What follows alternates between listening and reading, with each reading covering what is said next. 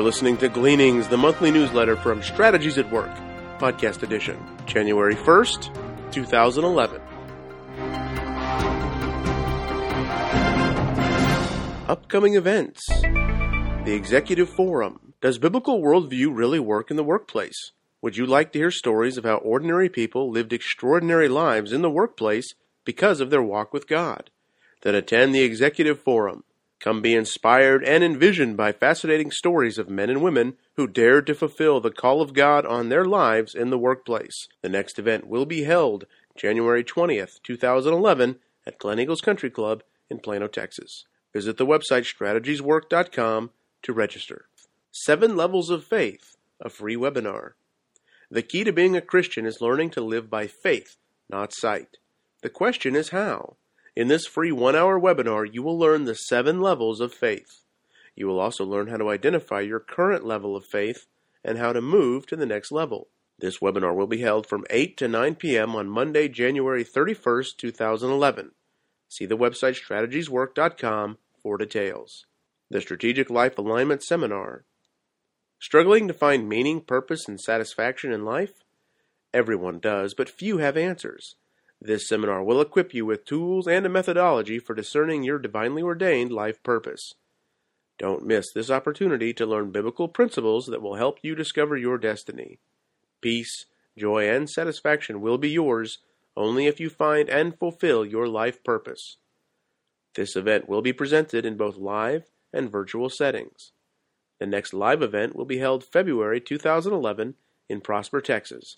The next webinar will be held in the second quarter of 2011. See the website strategieswork.com for details. The Business Transformation Series. Every organization must communicate its value proposition to potential customers and clients through a sales process. Given that people are by nature sinners, how do organizations sell to sinners? What biblical principles should be practiced? Attend the BTS seminar Selling from a Biblical Worldview. The next live event will be held April 22, 2011 at Glen Eagles Country Club in Plano, Texas. The webinar will be held in June 2011, presented in 3 weekly sessions. It's time for Financial Management Part 2. This 12-session webinar will be a continuation of the teaching on a biblical worldview of money. The next webinar will be held March to May 2011, presented in 12 weekly sessions. These are challenging economic times. There is much fear in the world. Now more than ever, people need to understand the power of building their lives on Christ. Only faith in Christ can provide sustained victory over fear. If you need help in learning how to walk with Christ, Strategies at Work has consultants in various parts of the world. These consultants are equipped to help you grow in Christ and to find and fulfill your divinely ordained life purpose. Please contact them or contact the Strategies at Work home office if you would like our help. See the website strategieswork.com for details. And now Dr. Chester brings us a message titled, Investing in China. Over the past 2 decades, manufacturing of all types of products has migrated to China, creating an economic boom in Asia, while most of the world languishes in economic doldrums. The Chinese government is fully behind the economic acceleration. China's GDP is growing at nearly 10% annually. Cities such as Beijing are in many ways now on par with other modern cities. Pundits project that China will be the world economic leader in a few years. Therefore, financial prognosticators view China as the place to invest. But would this be wise? If so, what is the basis for making wise investments in China? Investing is fundamentally about theology, trust, and trends. Well, let's consider what this means. First, one must invest based on sound theology.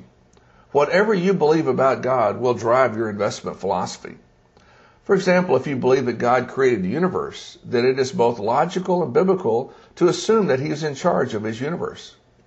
Sound investing must then be rooted in discerning what God wishes to bless. If you believe that the Bible is the best revelation about what God will bless, then the Bible is our first discussion point. What does the Bible say about economic blessings? A major portion of the Bible is devoted to the history of the nation of Israel. The Apostle Paul told us to glean lessons from the Israelites. See 1 Corinthians 10:6. One of the clear lessons from their history is that obedience to God leads to economic blessings, and disobedience leads to economic calamity. See Deuteronomy 28. Therefore, wise investments will be characterized by alignment with the values, principles, and practices found in and sanctioned by the Bible. Second, trust is essential for any investment. The act of investing is entrusting resources to someone, assuming that they will properly use the resources to gain a licit profit. Given the biblical doctrine of depravity, the entrusted person or persons must demonstrate sound character. This is a foundational prerequisite for investing. If they don't have good biblical character, then the temptation to misuse the entrusted funds will probably be too great. Remember that good character is not innate, but developed. And third, wise investments are sensitive to trends. Trends must have to do with technologies, ideas, and opportunities. Investments worthy of consideration must be sensitive to trends. For example, when automobiles were first introduced more than 100 years ago, investing in horse-drawn carriages would not have been wise, even though historically such investments may have been profitable. Now let's apply this trilogy of theology, trust, and trends to investing in China. First, consider the theology operative widely in China. China is officially atheistic. Historically, it has been theistic, but not biblically theistic. Chinese theism has been a mixture of various man-made views of God. So in addition to atheism, there remains in China a remnant of theistic thought, but it appears that there is little biblical thinking linked with it. Although Christianity is growing rapidly in China, it is still nascent in its development. This means that generally the understanding of how to obey the Lord from a biblical worldview is embryonic. Second, trust is earned by living consistently with sound values and principles. Because of the nascent state of Christianity in China, discipleship is not strong. Many professing Christians lack the understanding of and accountability to biblical values and principles. So even well-meaning professing Christians may not be trustworthy enough to merit investment resources.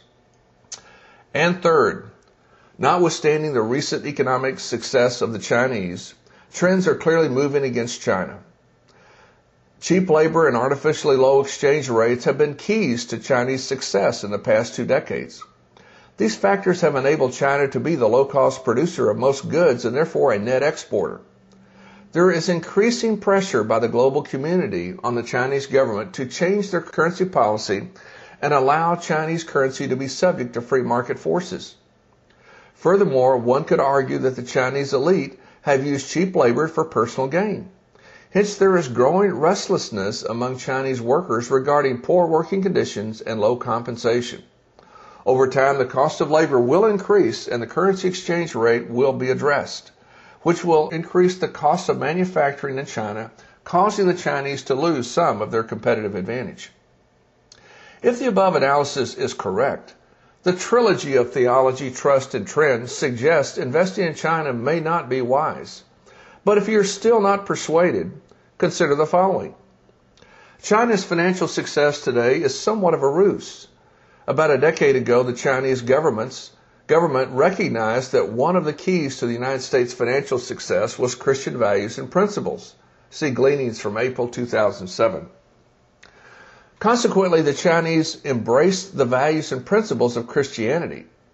The Chinese are fundamentally atheist, however, and cannot fully embrace Christianity. Instead, they've adopted a principle that I call financial dualism. They embrace Christian values, but not Christ. Financial dualism can only go so far. The biblical principle of common grace states that alignment with God's principles, even by those who reject Christ, will bring some blessings. But to enjoy the fullness of divine blessings requires embracing Christ. The Chinese experiment with financial dualism is financially self-limiting. The question is how far Chinese financial dualism can go based on common grace alone. Biblically, I've been unable to discern the limit of financial dualism, but it seems clear to me that it is limited. Even when people who are in a state of rebellion against God, that is, people who have not accepted Christ, practice biblical principles such as servant leadership and the golden rule, they will enjoy a measure of blessings. But in the end, people in rebellion against God will be judged. See Psalm 1. The only question is when. Therefore, investing in China may work short term, but long term it will fail unless the Chinese repent and turn to Christ.